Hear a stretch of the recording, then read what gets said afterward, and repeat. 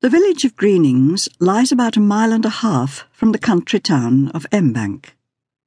Some day the town will swallow it up, with its picturesque old church set about with the graves of so many generations, its village street, its straggle of cottages, the Georgian vicarage which replaced the one burnt down in 1801, and its couple of small late 18th century houses originally built for relatives of the Random family.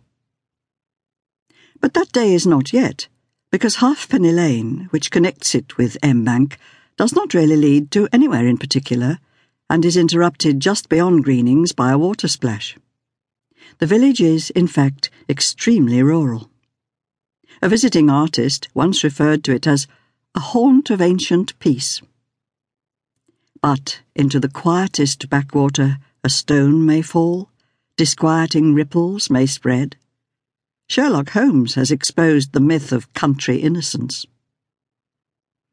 Greenings had had its share of happenings that would not bear the light of day.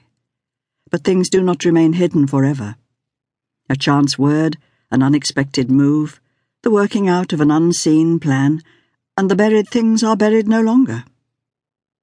When Dr. Croft got a letter from Clarice Dean, he had no idea that it would lead to anything of a disturbing nature. Miss Dean had nursed Mr. James Random during his last illness, a year ago. She had also nursed him some years previously through an attack of influenza. A pretty, bright girl, and extremely efficient. She wrote to say that she had been out to Canada with a patient and had only recently returned. She had loved being at Greenings and would like very much to find work in that neighbourhood. If he knew of some chronic elderly case, perhaps he would be so kind as to recommend her. It did not, of course, take him any time at all to think of Miss Aura Blake.